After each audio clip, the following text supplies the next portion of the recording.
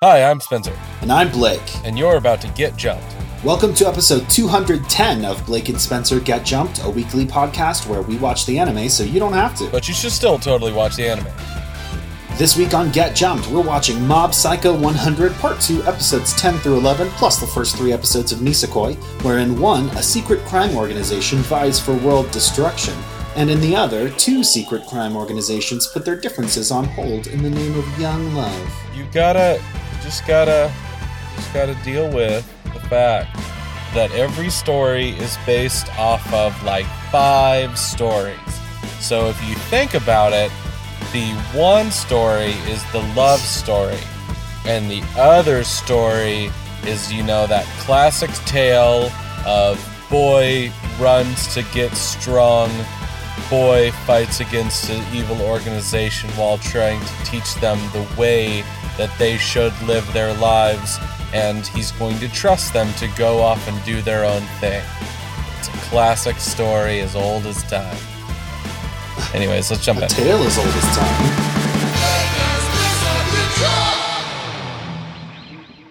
Hey everybody, welcome back. Yep, we're here again, and we're here with Nisekoi again. Oh my god. And Mob, I guess. Yeah. Oh, there was something else I don't remember. You were going to talk about Pokemon, which is the thing you only talk about always? No, but I do have a news article for Pokemon, so I guess I will talk about it. I love Pokemon. This was the first week in which I didn't play Pokemon at least once a day since the new games came out. And I just got real busy this week. But they're still good. They're still good games. I think if you listen to the episode that I did with my husband, we both talked. This was after we'd had the games for about 24 hours, maybe a little bit less. And we both played for the majority of the day. He took a day off of work, and I stayed home, and we both played Pokemon all day. And then we kind of gave our first impressions. And I think since then, I know he's beaten the game from the perspective of he's gotten the credits. I'm probably about a little over halfway through, maybe 55 to 60% of the way done with each of the 3 storylines. And so, I think eventually we're going to record a sort of like follow-up on those thoughts. But I will say I've been thinking a lot about the game from the perspective of like, I think it's a great game. I always like all Pokemon games. And I think that this one is no exception to that. I think there was almost an exception to that, which was Brilliant Diamond and Shining Pearl, which I only liked because they were Pokemon, but everything else about it I found very frustrating. And if it weren't Pokemon, I wouldn't have liked it. But I think Scarlet and Violet are just really, really, really good games from a gameplay perspective. And then obviously there's been a lot said about the performance issues. And I've been thinking about that so much from the perspective of somebody who is like such a Pokemon fanboy. And most of my gaming has been Pokemon. I've definitely played other games, but I don't sink hours and hours into them like I do Pokemon. I frequently don't finish games unless they're Pokemon. They just don't hold my attention as much. I just really, really like Pokemon. And so it's like, I have this skewed perspective of game performance and stuff. I'm also the type of person who got an Xbox 360 after like the next Xbox had been out for more than a year. So I am always really late to the party on modern technology. So my perceptions of like what is up to date are not current. And I think a lot of people really want and expect more from Pokemon from like a performance and graphics standpoint. And I just don't. I'm just not that person. But I think Scarlet and Violet have been buggy enough that I've understood people's perspective on that more than I ever have before. Because for the first time, like I wouldn't say that I had a particularly buggy experience with any of the previous games. There might have been 1 or 2 glitches here and there that were just sort of like funny little one-off moments. But for the most part, they've always run and played perfectly fine. These games have not. I haven't had any crashes yet. My husband has had several crashes, but I have not. But, they're just buggy. They're kind of glitchy. They're a little janky. And I just think that the gameplay is good enough that it usurps whatever problems are there. The reason I'm bringing this up is because I think that, one, I've been looking at a lot of reviews. I think a lot of the first look reviews came down really, really hard on the performance issues, but a lot of the Pokemon people that I've been sort of like following up with to see what their sort of like opinions are over time with this game have come down on the game's positives outweigh the negatives angle.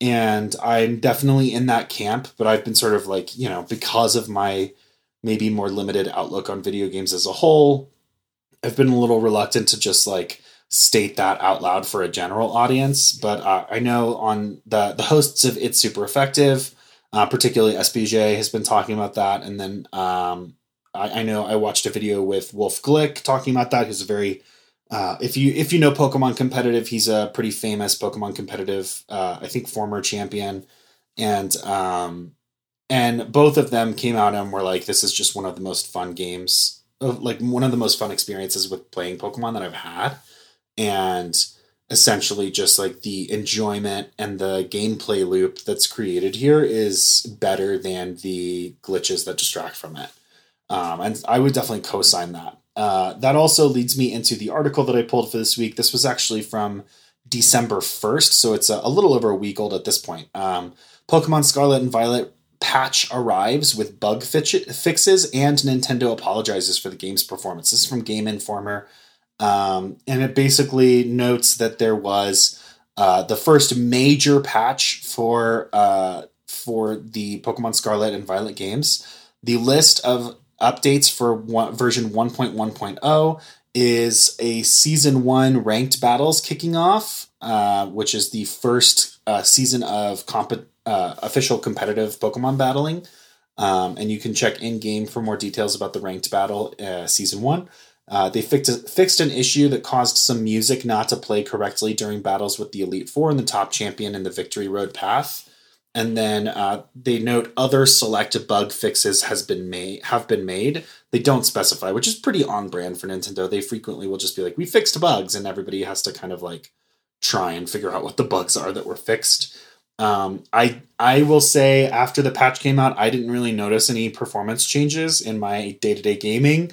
I know on the most recent episode of It's Super Effective, they noted that like they had seen some people reacting that they had seen positive improvements and some people that they had seen no improvements, and sort of wondered how much of this was a placebo effect of people wanting it to run better after a patch was released. But the Pokemon Company apologized for the performance, which is semi-unprecedented. Pokemon has never been the game's series that's at the cutting edge of game performance. And a lot of players have been derisive of that. In what I would argue are various degrees of realisticness or fairness. But this is the first time, as far as I know, that Nintendo has outright apologized for the performance of a game that they released in the Pokemon series. So that's really, really surprising and really does speak to the pervasiveness of these glitches. And also, they noted that there will be ongoing work on the games to continue patching them and improving their performance. And I would say that is mostly unsurprising because given the fact that Sword and Shield ended up having 2 different DLC packs, I think everybody is expecting that was the beginning of the new trend of games having DLC instead of a third version. And Sword and Shield lasted for about 3 years, which seems to be the cycle that the Pokemon games have been on based on the last couple of releases for like a decade or so. And that's, good news, bad news. That's tied to the fact that like Pokemon is not just a video game company. It's most of its merchandise is on, or most of its sales are on merchandise sales, but those merchandise sales are tied to the Pokemon introduced in a new generation of games. So the Pokemon games are sort of forced onto a 3-year track by the existence of the anime and the merchandise and the card game and all that stuff, because they're all sort of beholden to it as the standard bearer of the next generation, and they need it to hit the next generation so that those various money-making properties can continue. So that's good news, bad news for that. But essentially from that, we can infer that most likely we will have these games until November 3 years from now. There will probably be some remakes or some offshoot games, maybe a remake of Gen 5, maybe another jaunt into Kanto, because why not? Maybe another Pokemon Legends Arceus style, historical game. or maybe something else. But generally, they release some stuff in between. But it's about 3 years between their next generation game and the subsequent generation. But they've usually released a third version up until Gen 8, in which they did not release a third version or some sort of, ultra version or whatever. They just released DLC. That's probably going to be true here. And so they're going to have to update the game's performance to get people to buy DLC, because the outcry against the performance of these games has been enough that I think they can expect that people are not necessarily going to jump on spending more money on the game if they are under the assumption that the games will be as buggy as they were at release. And so I think that this press release all but confirms that we'll see that, with the caveat that they don't come right out and say, like, we're going to try and get it up to this level. We're going to try and fix these specific things. So there is a certain uncertainty there. And I'm sure that there are challenges behind the scenes as far as, like, they do need to create that DLC and get it up and running. I'm assuming there will be more than one DLC just based off of the single trend point of Sword and Shield, but who knows? And all of that is sort of like put up against the fact that, like, there's definitely a team already working on Generation 10, because usually they have 2 teams working on their main series games, and one is on the one that's about to come out, and one is the one that comes out next. And there's going to be people from this game working on the DLC. That I just don't expect there's a ton of resources for bug fixes. So I think we'll continue to see the games improve, but I think people should temper their expectations as far as them becoming like a perfect running machine. I just don't think that's going to happen. Interesting stuff, Blake. Interesting stuff. You just yeah, it's sort of a new frontier with the Pokemon games. Like I said, I've never had this experience, so it's new. It's a whole new world we live in. Do. For the Pocket Mons. Anyways, is there any other anime news that you have before we have to talk about the show that we already read about? That was the only thing I wrote down this week, so I think I'm done. Oh man, I wasn't blown away with the anime version of this. Were you? This was as a reminder, Nisekoi were watching the anime after reading it last week. I kind of was blown away is definitely not accurate, but I enjoyed it a lot more than I expected. Yeah, I think where I was left on it was kind of where I was left with the manga, where I thought it was sort of charming, but not really for me. I did appreciate the animation quality though. So high, high animation quality. Yeah. That might explain why the anime is only 20 episodes long while the manga runs over 200. Yeah. Is that they just were like, we're going to tell this first section of the story, we're going to get up to here and give us the money to do it. And then they fucking did, because the animation quality is extremely high. Mm-hmm. It's really beautiful. It's like gorgeous to look at. And they also do that thing that JoJo's Bizarre Adventure does, where sometimes they play with the colors of things and make sort of like artistic moments rather than realistic moments. And I thought that was really delightful too. Yeah, I think the beauty of the show is one of the things that would get people that are really interested in this genre to be kind of blown away with the way that it was made. Okay, here's an important thing I think for people that have read the manga and are on the fence about the anime. I do think that if you're one of the people that maybe you haven't done both, actually, if you haven't read the manga or seen the anime and you want to start with one, if you were pissed off by what was the name of the anime that was about I think it was like The Way of the House Husband, I think. But the manga was fantastic, but the anime was just like a flip book of the manga. It wasn't actually animated correctly. If you're into that genre, I think that this anime version of this is good enough where you should pick up the anime first and go through it. I don't think it's as funny as The Way of the House Husband, but it definitely has like a feel of understanding, like, you know, mob mentality inside of a world that doesn't completely, you know, accept it. it's not so much where it's just like, this is something unrealistic that would happen, but it is one of those things where it's just like it's giving you a peek into maybe a Yakuza world mixed with a Romeo and Juliet feel. And I think that those plays on kind of like the mob world inside of Japan are the same reason why people are enchanted by things like The Sopranos and stuff like that, where it's just like, it's not just about there being a mob and being hits and all those kind of stuff, because like, yeah, you can watch that in so many other different ways. It's about watching the people that are related to those things tangentially. And I think that that's an interesting genre. It's just not my favorite. Yeah, interestingly, I would say that Nisekoi's connection to crime families is a more place setting than anything. There really isn't any crime family-ing going on. It is about as I would say. Well, I was going to say it's about as serious as Romeo and Juliet, but it's less serious than Romeo and Juliet. Yeah, Romeo and Juliet, they actively fight and several people are killed.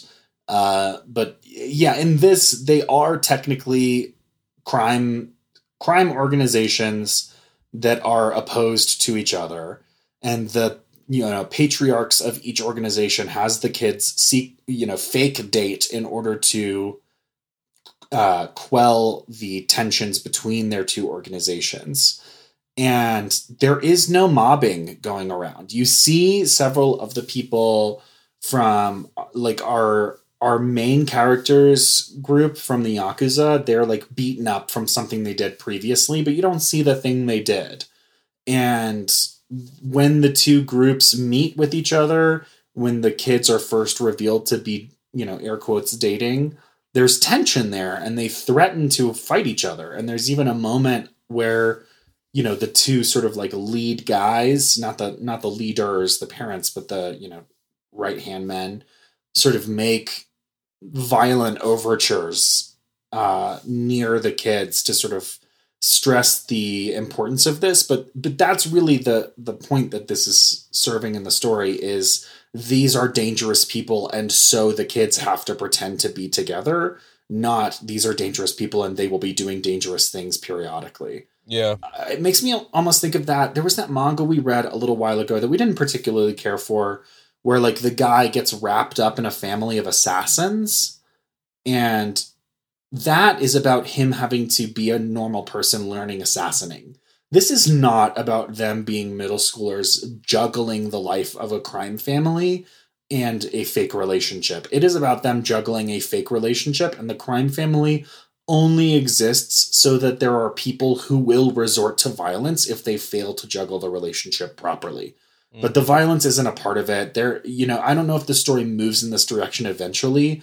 These two characters are supposed to be the heirs to their respective crime families. There isn't any aspect of this story that's about them training to be a crime lord or doing crimey or crime adjacent things. Like, they are just normal middle school kids who are interested in going to school and navigating this relationship they're being forced into, rather than having, like, if you took the crime aspect out of this, other than people wondering why they were continuing with this relationship ruse, the story would be unchanged. So it really is just kind of like table setting. Yeah. But yeah, I think overall, like I said last week, I'm not much for the romance genre on its face. There are aspects of the romance genre that can get my attention, but it is not a genre that gets my attention by its very presence, like something like a superhero genre does. Yeah. This show, I think, is similar, but I will say, as I noted last week, Nisekoi is one of the manga that I randomly started reading on my own, and I've read about 20 chapters of it, and as much as it isn't my cup of tea, it's a pretty good version of itself, such that I would probably rather read One Piece or Bleach or My Hero every time I'm, pulling up a chapter of it. But it's good enough that it keeps my attention. And from that perspective, as somebody who's not in the genre fans, I would again co-sign that this is a great choice for people who really like sort of like romantic genre, or specifically the trope of like forced dating. I would also say that the anime wasn't what I expected. One, I wasn't expecting it to have such high production value. But two, when I read the manga, I don't read it as being so loud. Like, Yeah. I was surprised at how loud and sort of manically energetic the characters were in this. I don't think that the pacing is particularly manic. I think the pacing is really good in these first 3 episodes, and they tell a very clear story. I was never bored watching this, which I know is usually my complaint when we're watching off-genre things. I found this completely interesting. And honestly, I could see myself watching more of it, although I think part of that is related to the fact that I'm already reading it. And so it's like, oh yeah, I'm curious to see about like some of the things that haven't shown up in the anime for me yet, how they would show up in the anime. And yeah, but I definitely think that the vibes when I was reading this were different than the vibes that they put together from a production standpoint, from a voice acting standpoint. I was really surprised by that. And it hews a little close to the comedy based on people yelling about how strange things are. But it managed to land in the acceptable side of that for me. So overall, again, I would say this isn't really for me, but as something that's not for me, I really didn't mind it. And I wouldn't mind finding myself watching it again for whatever reason. It's only 20 episodes. There's a universe where I watched this entire thing. It may or may not be the universe in which we live, but that universe exists. And I think that if this is your thing, this is really going to be your thing. Like if this genre or this style of storytelling is your thing, you're going to love this. I can't recommend it highly enough for those people. And I would say that it's good enough that if this is not usually your thing, but something about it has caught your interest, it's worth checking out to see if it has staying power for you. Yeah. And with that, we have our normally scheduled anime to talk about finally after weeks of talking about it. Anyways, we're going to go back to Mob Psycho 100. And Blake, can you tell us what happened previously on Mob Psycho? On Mob Psycho 100, we have a kid named Mob. That's his nickname, but a lot of people call him that. We're going to call him that too. He is a probably 12 or so year old middle school student. He has abnormally high abilities with psychic powers, mostly telekinesis. In this universe, it's basically normal Japan, but also sometimes people are psychic for real. And also sometimes there are real ghosts, and the psychics are able to use their psychic powers to exorcise those ghosts. Mob uses his powers at a detective agency. It's basically a supernatural detective agency in which he is the primary exorcist. But he believes, I think less so these days, but initially he started with this job under the impression that the guy running the company, which is a man named Reagan, was a very powerful psychic, and that by interning with him, he would learn how to sort of like control his powers and be a psychic in this world.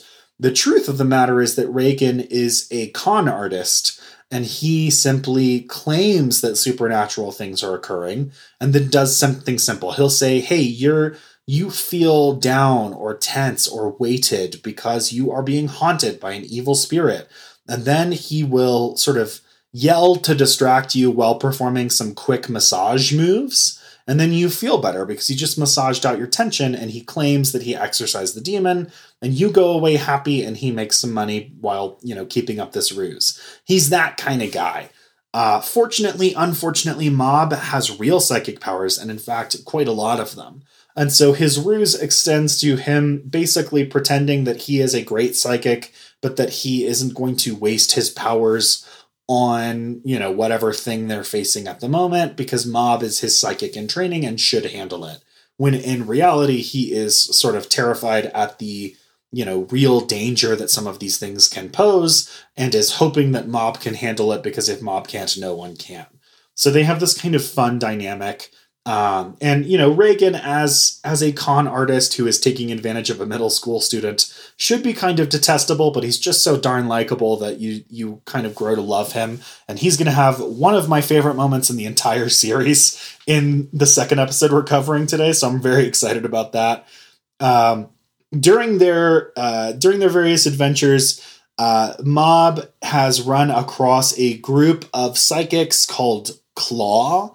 This is a secret organization that has been gathering psychics and also, I think, manufacturing psychics. They found some way to artificially imbue psychic powers into people. And they have created I don't know, they talk like it's a global organization. Basically, Claw has just launched an attack on Japan that is to be the first in their sort of attempt to take over the world. And we hear some stuff from the leader of Claw talking about traveling the world looking for psychics, but we don't see any attacks outside of the cities. So I think this attack is localized. I think it is a global organization from the standpoint that it is willing to mobilize globally, but I'm not sure that it has done. But right now, Claw has launched an attack on Japan. They kidnapped the prime minister, and they intend to take over the world and establish a new world order with their psychic leader as the sort of, global king. Mob has also made some allies during their travels. There are a couple of people that used to be antagonists. Most of those are what's called scars. So those are members of Claw that are high ranking. They receive a scar on their body as a sort of marker of their rank. And they basically Mob approached and took down one sort of unit of the organization. And so now the scars from that unit have become allies of his against the rest of Claw. There's also a group of kids that were kidnapped by that unit of Scar or of Claw that were kidnapped basically because they were part of a psychic, like a program that was meant to find and foster the abilities of kids with latent psychic abilities. None of them were particularly strong, but they were kidnapped by Claw to see if they could become sort of brainwashed psychic soldiers, and Mob, rescued them while he dismantled that wing of the organization. So those kids are back. They've been getting a little bit stronger, and they have allied with Mob's group. Mob's group is being led mostly by Reagan and by one of his earliest antagonists, who he defeated pretty handily and has since become an ally of his. And that is, what's his name? Teru. So Teru is a pretty powerful psychic, although nobody really holds a candle to Mob. He and Reagan have teamed up to lead this kind of ragtag resistance group. And also Mob's younger brother has developed psychic powers. And he has met up with a kid named Sho. So Mob's brother is named Ritsu. He met up with a kid named Sho, who was a sort of mysterious and very powerful person who showed up when initially they were trying to take out that wing of Claw. We didn't really know much about him, but he's going to show up again here and sort of team up with Ritsu, and they're going to go off and do their own thing. So there's all these sort of protagonist psychics working against Claw, the antagonist psychics, now that Claw has taken over a big tower in the middle of, they call it Seasoning City. It's a, fictional city that's sort of Tokyo-esque, and they are staging a world overthrow coup from this headquarters, but our heroes want to stop them, and that brings us up to episode 10. All right. So, this is episode 10 of Mob Psycho 100 Season 2. It is called Collision, tilde, power type, tilde. So, this episode is gonna be all about how they're going to finally attack against Claw. And, man, oh man, the fight sequences that we are going to get over the next couple of episodes are astounding. Some of the best animation I've seen in anime, possibly. It's really fucking good. I cannot talk about this enough. Man, I love this show so much. It's so good, and these 2 episodes are great, and also at the end of them, I was like mad that we weren't watching more. Yeah. It's so good. So yeah, the group of psychics that are, you know, allied with our protagonists, they're going to try and attack, launch an attack on the Claw headquarters. And so half of them stay above ground and start using their psychic powers to try and like move vehicles through the air toward the perimeter that's been set up by Claw minions. And this is supposed to be a distraction from the other group that's heading through the sewers to try and get into like an access door of the tower itself and kind of do a surprise backdoor attack and bring down the organization in a sort of like, you know, quick cloak and dagger type movement. So meanwhile, Mob is unconscious. Yes. He's been unconscious for a couple episodes, and he's elsewhere. Like the protagonist group has moved forward to attack the enemies, and Reagan and their sort of spirit friend Dimple have been left behind to oversee the functionally comatose Mob until he can recover and therefore join the fight. And that is going to not go great. Yeah. So Reagan and Dimple, mostly, are just like hanging out with Mob's unconscious body. And they're like, well, we need to continue forward, but we're suddenly going to be attacked by one of the Ultimate Five. His ability is that he can like pump his muscles with psychic energy and use it kind of like a super steroid. Think of Bane from, you know, the classic Batman and Robin movie.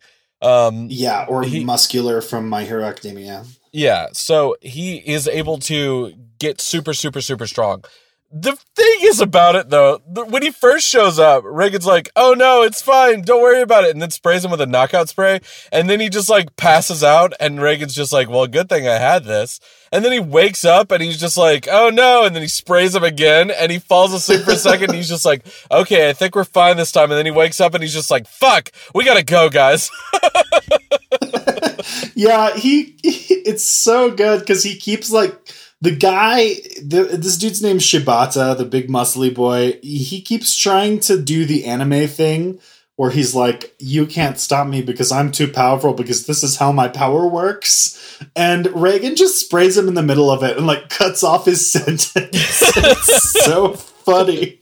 Yeah. So the only reason they're able to get... what were you talking about? I was going to say the bad news is that one of 2 things is happening here. I'm a little unclear. Either Shibata is too powerful for the knockout gas and he is becoming enraged, or he's too powerful for the knockout gas, but he's mostly unconscious, but these sort of like bestial hulkish versions, like aspects of himself, are not unconscious. Yeah. I can't tell if he's like working on muscle memory here or if he's actually just impervious to the knockout gas, but he becomes bigger and more monstrous after each knockout gas spray, and he becomes like less verbal and more sort of like early Hulk, where he's just sort of like a lumbering brute with kind of monosyllabic vocabulary. And he's just out to punch Mob into smithereens. Yeah, so then we are going to get 2 things that happen relatively quickly. So Dimple is going to possess Mob so that he can run away with Mob's body because he is not able to fight against this guy with Mob's body. He tries to for a minute, and then he's just like, nope, it's not going to work. So he runs away, and in his running away, he runs into the Body Improvement Club, and Dimple is knocked out of Mob's body. But the Body Improvement Club is going to try to fight against Shibata, and they're not going to be able to deal with him enough, except for when Dimple possesses the leader of the Body Improvement Club, and we get a fucking great fight. There's a really great moment before the possession. So the Body Improvement Club, he tries to save Mob by his lonesome. Yeah, Yeah, they do this like great attempt to fight against Shibata, and it goes medium at first, but very quickly turns sour because Shibata is just so powerful. And they can see that he's after Mob, and so like he knocks all of them down, and then the leader of the Body Improvement Club, whose name is Musashi, like throws himself bodily over Mob's body. So he's just sort of like crouched in kind of like almost a plank position over Mob's body while Shibata is like pounding on his back. And you see like the force of Shibata's blows are like causing the pavement around Musashi's hands and knees to crack. But all the while, Musashi is like speaking to Mob's unconscious form. And he's like, you've been a part of our club. Like, you're a part of our family. But more than that, like, we know that you're not as strong as us. And we have noticed that you have like struggled behind us at times. And those times when we were on runs that you were barely able to finish, but you kept going, and your perseverance and your ability to like push yourself gave us the courage to like keep going as well. And it is just this like absolutely beautiful moment. And I know, like, from that perspective of, like, when people, especially you'll start hearing a lot of this now that we're coming up on New Year's, people are going to be making New Year's resolutions. And, you know, one of the most common New Year's resolution is I'm going to go to the gym, I'm going to get in shape. And a lot of people who are not in shape feel very fraught about going to the gym because they're like, there are all these, like, gym bros that have been going to the gym forever and are in excellent shape. And they're all going to be like lifting all these weights and being like super fit. And it's really intimidating. And I don't want to be like feeling like I look slobby or, you know, out of shape around them and feel like they are judging me. And I've seen over and over again, mostly in like different, like, you know, like bodybuilding or weightlifting or exercise subreddits where people will pose this question of like, you know, I'm basically self-conscious. And what do? I want to go to the gym, but I'm self-conscious of all the people at the gym. And the response is always like, nobody is paying as much attention to you as you think they are. But the other aspect of this is that when those people that are in the gym all the time notice you there, they are like, I mean, you know, obviously there's always like some dicks out there, but like generally speaking, the people that notice you there notice that you might not have been there a lot. They might notice that you don't necessarily look like the person that goes to the gym all the time, but they're not noticing that negatively. They're noticing that as something where they're like, hey, that's really cool that this person is here and is trying to make a positive change. And they feel a sense of sort of like pride for you, and pride in you. And I also know that a lot of those people report feeling energized by that presence and seeing people trying to make themselves, you know, feel healthier or feel better makes them want to recommit to their own goals. And so this moment is really, really moving. And it's this really beautiful portrait of how Mob, as just somebody who's desperately trying to like find a place for himself, has also made a positive improvement on the people around him without even trying to. And that's a real fucking thing that happens to people. Like, people don't realize the positive impact that they have on others. But this is also a real thing that happens in like working out, exercise, gym communities too. And I just thought it was so moving. And then, yeah. Dimple possesses the dude and turns the tables real hardcore. Oh, yeah. Dimple is going to release his latent potential of his strength.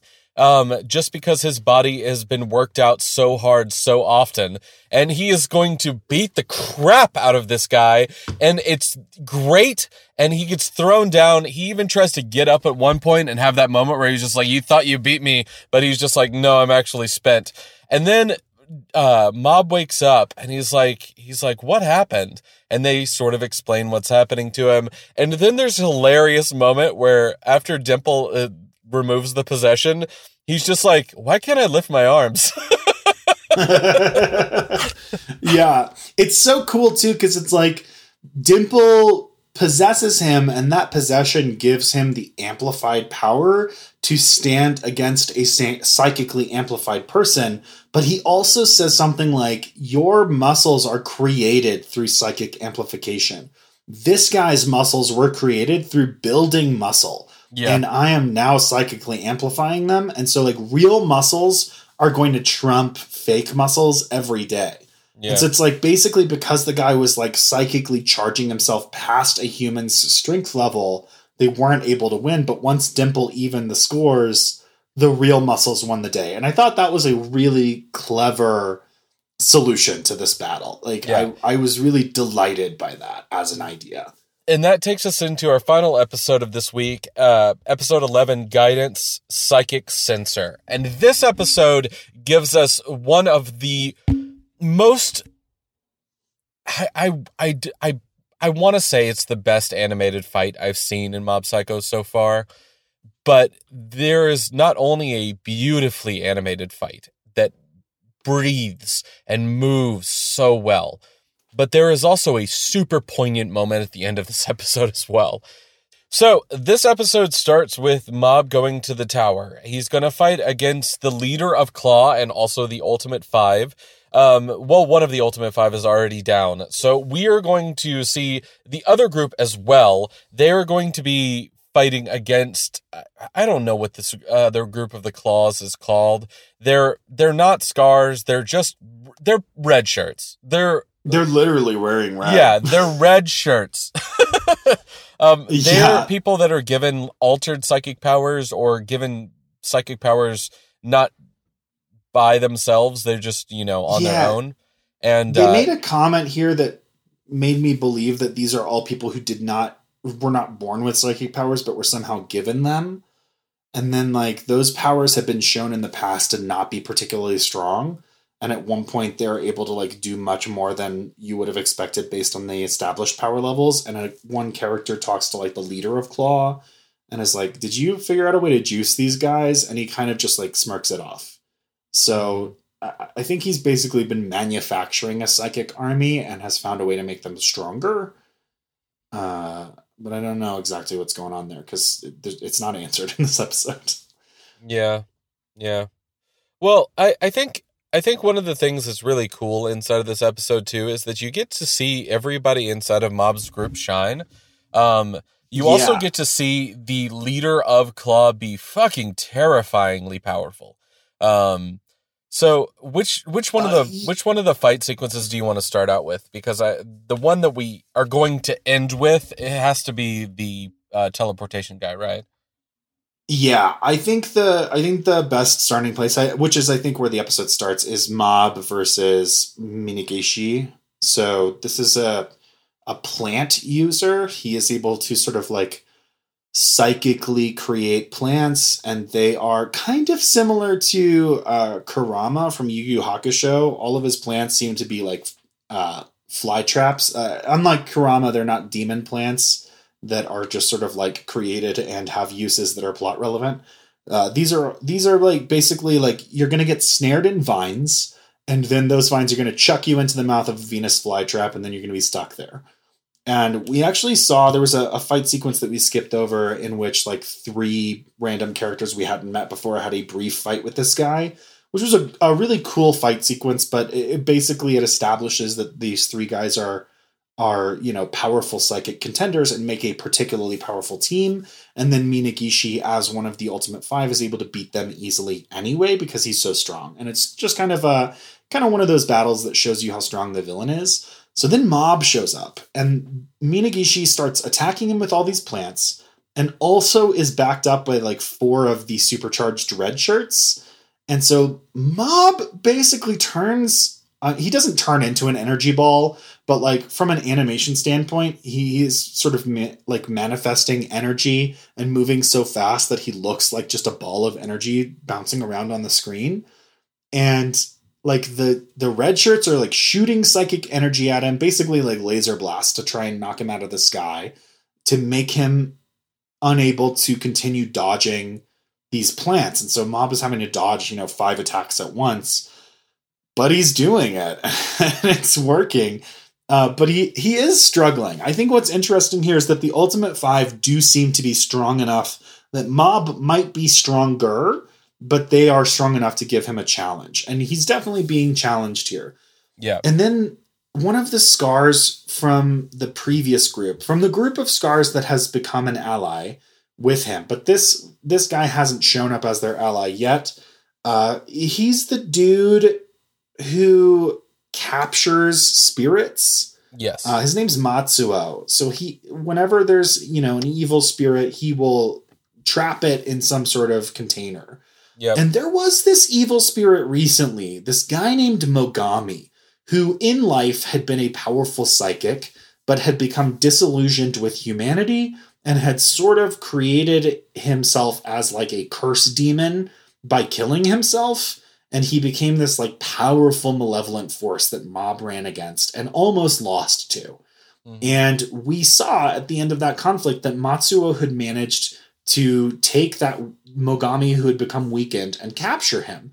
And now Matsuo shows up and he unleashes all these cool fucking spirit beasts, which is a totally awesome moment. But then, like, he's not strong enough to stand up against the psychic dudes. And they sort of knock him around and the bottle containing Mogami falls. And the red shirts pick it up. And Matsuo's like, no, for real. Like, I unleashed a lot of these spirits, but that one I cannot control. You cannot break that bottle. And they fucking do. And everyone regrets it instantly. Yeah, they get red-shirted immediately by so hard. And the only thing that actually stops him, though, is not any of the psychics. It's not even Mob. Because Mob has a conversation with him where he is about to... he used his psychic energy. He turns himself into a giant vine monster first, yes. Which is totally cool. Yeah, he uses his possession and psychic ability to turn into a giant, plant monster. And Mob has a conversation with him to basically talk him down, where he's just like, you need to stop because he can be saved. And it's this moment of just like, you can't save everybody, Mob. And also, even if you did save this person and this person told you that they were saved, they might be lying to you. And you can't spend your whole life watching these people and making sure that they're doing the right thing by you. Because it's not always it shouldn't always be your responsibility. And in that, Mob is just like, yeah, but that is my humanity. And that's kind of the way that I think that I should stand up inside of this world. And he's just like, well, that's good. And I want the world to be the world that you are hoping it is. And he leaves him and he leaves behind this giant tree. And he is put at peace by Mob basically telling him that he is going to stand up for his principles.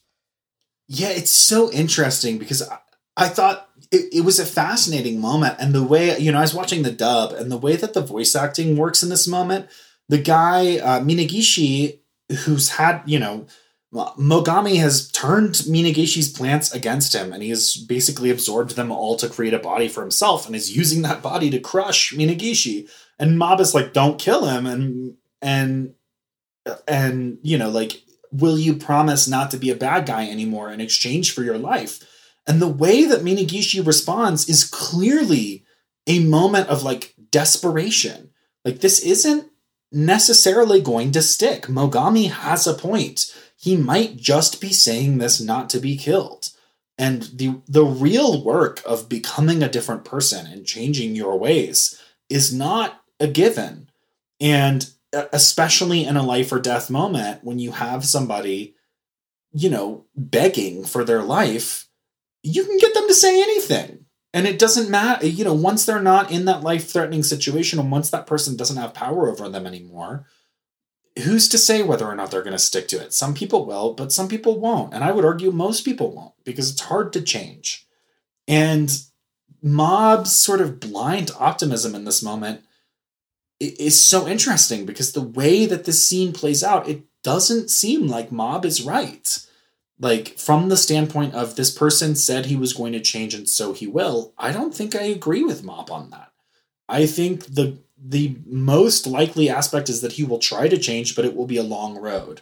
Mm-hmm. Or I guess the most positive aspect. I think the most likely aspect is that he just said this to get out of this situation and he will change or not, depending on the way the wind is blowing once he's sort of recovered from this ordeal.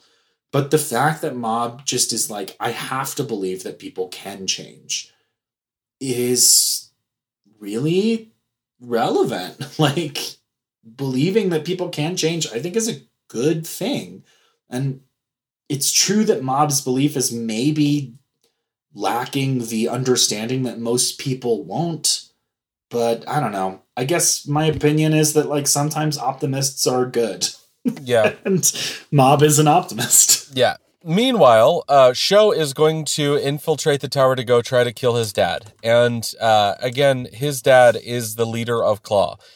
He is going to get up there, but fall short of defeating his dad when he is confronted with his dad's insane amount of power. He even releases 3 months of saved up power to try to explode him, and his right-hand man who is with him is able to deflect it easily.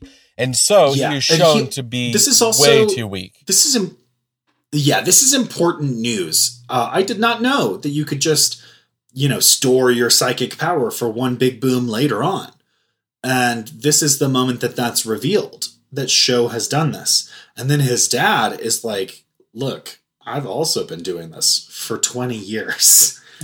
And so this guy seems like, it's one of those things where it's like, okay, so far Mob has run into a small handful of psychics who are able to give him a hard time. Usually originally it's because they caught Mob off guard. Lately it's because Mob's been running into stronger people. But this is a dude who seems to be even stronger than some of the people that Mob is having a hard time against right now. And so if he were at his normal power level, Mob might struggle to win. But he's also been storing power for 20 years. And so he can juice himself with 20 years worth of his maximum power level. That's insane. I don't know what we're going to do. I don't know how this is going to shake out. Yeah. Meanwhile, there is a great fight against Shimazaki. Top tier fight. Yeah. It's so good. Okay, Shimazaki is the dude who his powers are he can teleport and he can also predict your movements. He has some sort of very mild, localized psychic future sense. Mm-hmm. And he can then teleport so that he can, almost perfectly counter every attack and beat you before you know where he is. Yeah. And so one of the things that he is doing in order to fight with them is that he is trying to predict the next thing that is going to happen to him. But they're coming at him from every angle. He seems to be besting everybody until they start to realize that it's not so much that he's predicting the future. It's that he is reading people's minds in order to see the thing that they are going to do next. And so they are able to get the upper hand on him for just a moment until he's just like, no, fuck it. I'm going to actually release his final move, which is this future sight. And he is actually able to predict the next thing that is going to happen to him. And then the final moments of this fight sequence, he is confronted by Mob and he is just like, oh, shit, this is way too powerful to come to me. I'm sorry for everything that I've done. And then he just bails out of it. And I tell you that fight sequence in a really fast sequence because you should just go watch it. This whole episode of fights are so good and we will not do them justice just talking about how they go back and forth. That this fight sequence is beautifully, beautifully drawn and I've said it before, but it breathes so well, too. I also think that this fight is a fine, not jumping on point, but I think if you haven't watched Mob Psycho 100, you can watch this fight and enjoy it. All you need to know is that these are psychic people who are opposed to each other. The fight tells you everything else you need to know. And, it's not dripping in emotional context, even though there is an aspect of rematch here. There's not... Basically, it's a strong psychic guy that the heroes need to beat, and they are underdogs, and it's a good fight from that angle. The one caveat here is that the way that they knock him out with Reagan just fucking appearing. Oh, yeah. Because, I forgot about that! Where he just shows up and he's just out loud. He must be so powerful because he's able to mask his psychic ability. And it's it's just that Reigen doesn't have anything.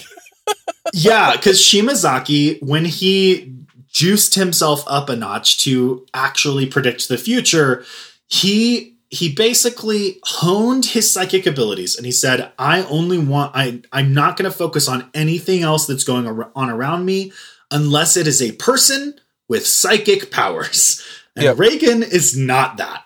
And Mob is a lot of that. So there is an aspect of the end of this fight where Mob starts to approach, and Shimazaki is like, oh shit, who is this? This person is very, very strong. But then Reigen, out of nowhere, just like slaps him and knocks him out. And it's so fucking funny because Reigen runs up and he's like, self-defense slap! And the narrator is this like... This is one of Reigen's special abilities, where Reigen gets into a fight and yells self-defense, so nobody will call it. It's basically like if he's not sure that he's in the right, he yells self-defense so he has plausible deniability. It's so fucking funny. And then, Shimazaki like looks up at him and he's like, God, this guy must be so strong to completely mask his ability. And it's just so funny. Yep. The fight's over and Shimazaki teleports away. Yeah, and in the final moments, we have Mob admit that he understands now that everybody is in his way because he is so much more powerful than they are, and this enemy is so much more powerful than the other people can actually stand up to, that they just need to stand out of the way and he has to go alone. And it's just this great juxtaposition between the previous episode where he is essentially helpless and going to die without his friends. And in the next episode, he has to realize that he is going to be the only one to stand up, and he can't let his friends get in the way of it because they're going to die if they stand in the way. Yeah, there's also the aspect of when Mogami walked away and didn't kill these people, he's like, I appreciate your optimism, but you are going to have to be harder on some people sometimes. Mm-hmm. And Dimple saw this fight happen. And so in this moment when Mob is like, hey, I have to go alone. He says something like, it might hurt for me to say this to you, but I need to do this on my own. You will just be in the way. Mm-hmm. And Dimple sees him say this and thinks to himself, oh, I wonder if this is Mob taking Mogami's advice. And it's this really interesting character moment. And then I would say another very small, interesting character moment is Reigen just sort of like mutters out of the side of his mouth to Dimple. He's like, go follow him, Dimple. And Dimple's like, yeah, of course. And it's just this great moment because they have become kind of a trio. And it's this moment of like Reigen is respecting Mob's wishes because Dimple's a spiritual being. He's operating under different rules. But like he wants Mob to have someone there with him. He wants Mob not to be alone. Mm-hmm. But like he also respects what Mob has requested in this moment. And it's just great. These episodes are so fucking good. Yep. And they're so climactic and exciting. And I was genuinely upset that this is where we end for the week. Yeah, but stick with us after these credits, and we'll give you what's going on next week. Blake and Spencer Get Jumped is made by Forever Summer Productions and presented as part of the Geekly Grind podcast network. Sound editing is done by Rashad English. He's our level 15 sound wizard. Fireball! Fireball! Fireball! Ad-free versions of our podcast are available on Patreon, along with extra Patreon-only goodies, like additional conversations and articles written by the hosts. Follow us on Twitter at B&S-Get-Jumped. Like us on Facebook at facebook.com/Blake and Spencer Get Jumped. Or talk to us on Reddit at reddit.com/r/getjumped. We also have a Discord server, and you can find links to that on our social media platforms. If you like the show, please like, subscribe, and leave a review. Reviews help other listeners find our show. New episodes come out every week. Thanks for listening.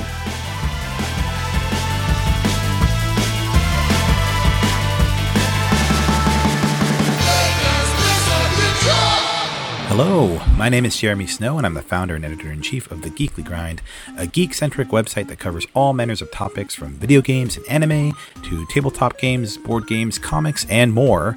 If you're looking for a website to add to your daily rotation for some of the latest news, reviews, and overall takes on where geek culture is headed, make sure to bookmark thegeeklygrind.com and pay us a visit. I also wanted to thank you for being a faithful listener to this podcast. Blake and Spencer Get Jumped is a vital member of our podcast family, which also includes Knights of the Roll Table, which is a D&D audio drama podcast, the Ink and Paint Club, an animation podcast, Comic Book Keepers, which is a comic book podcast, and Geek Exploration, the podcast, which is on general geek culture. We also have the Geekly Grind podcast, which provides audio renditions of our published articles, special guests, and more. Make sure to seek those out and listen to them wherever you get your podcasts. Thanks again. Next time on Blake and Spencer Get Jumped, we're watching Naruto Shippuden episodes 163 to 169. Nice. Frog man, frog man fight. This is what we're doing next week. We're just gonna talk about frogman fights. Yeah. Been watching a lot of Rick and Morty lately, and this is what you get.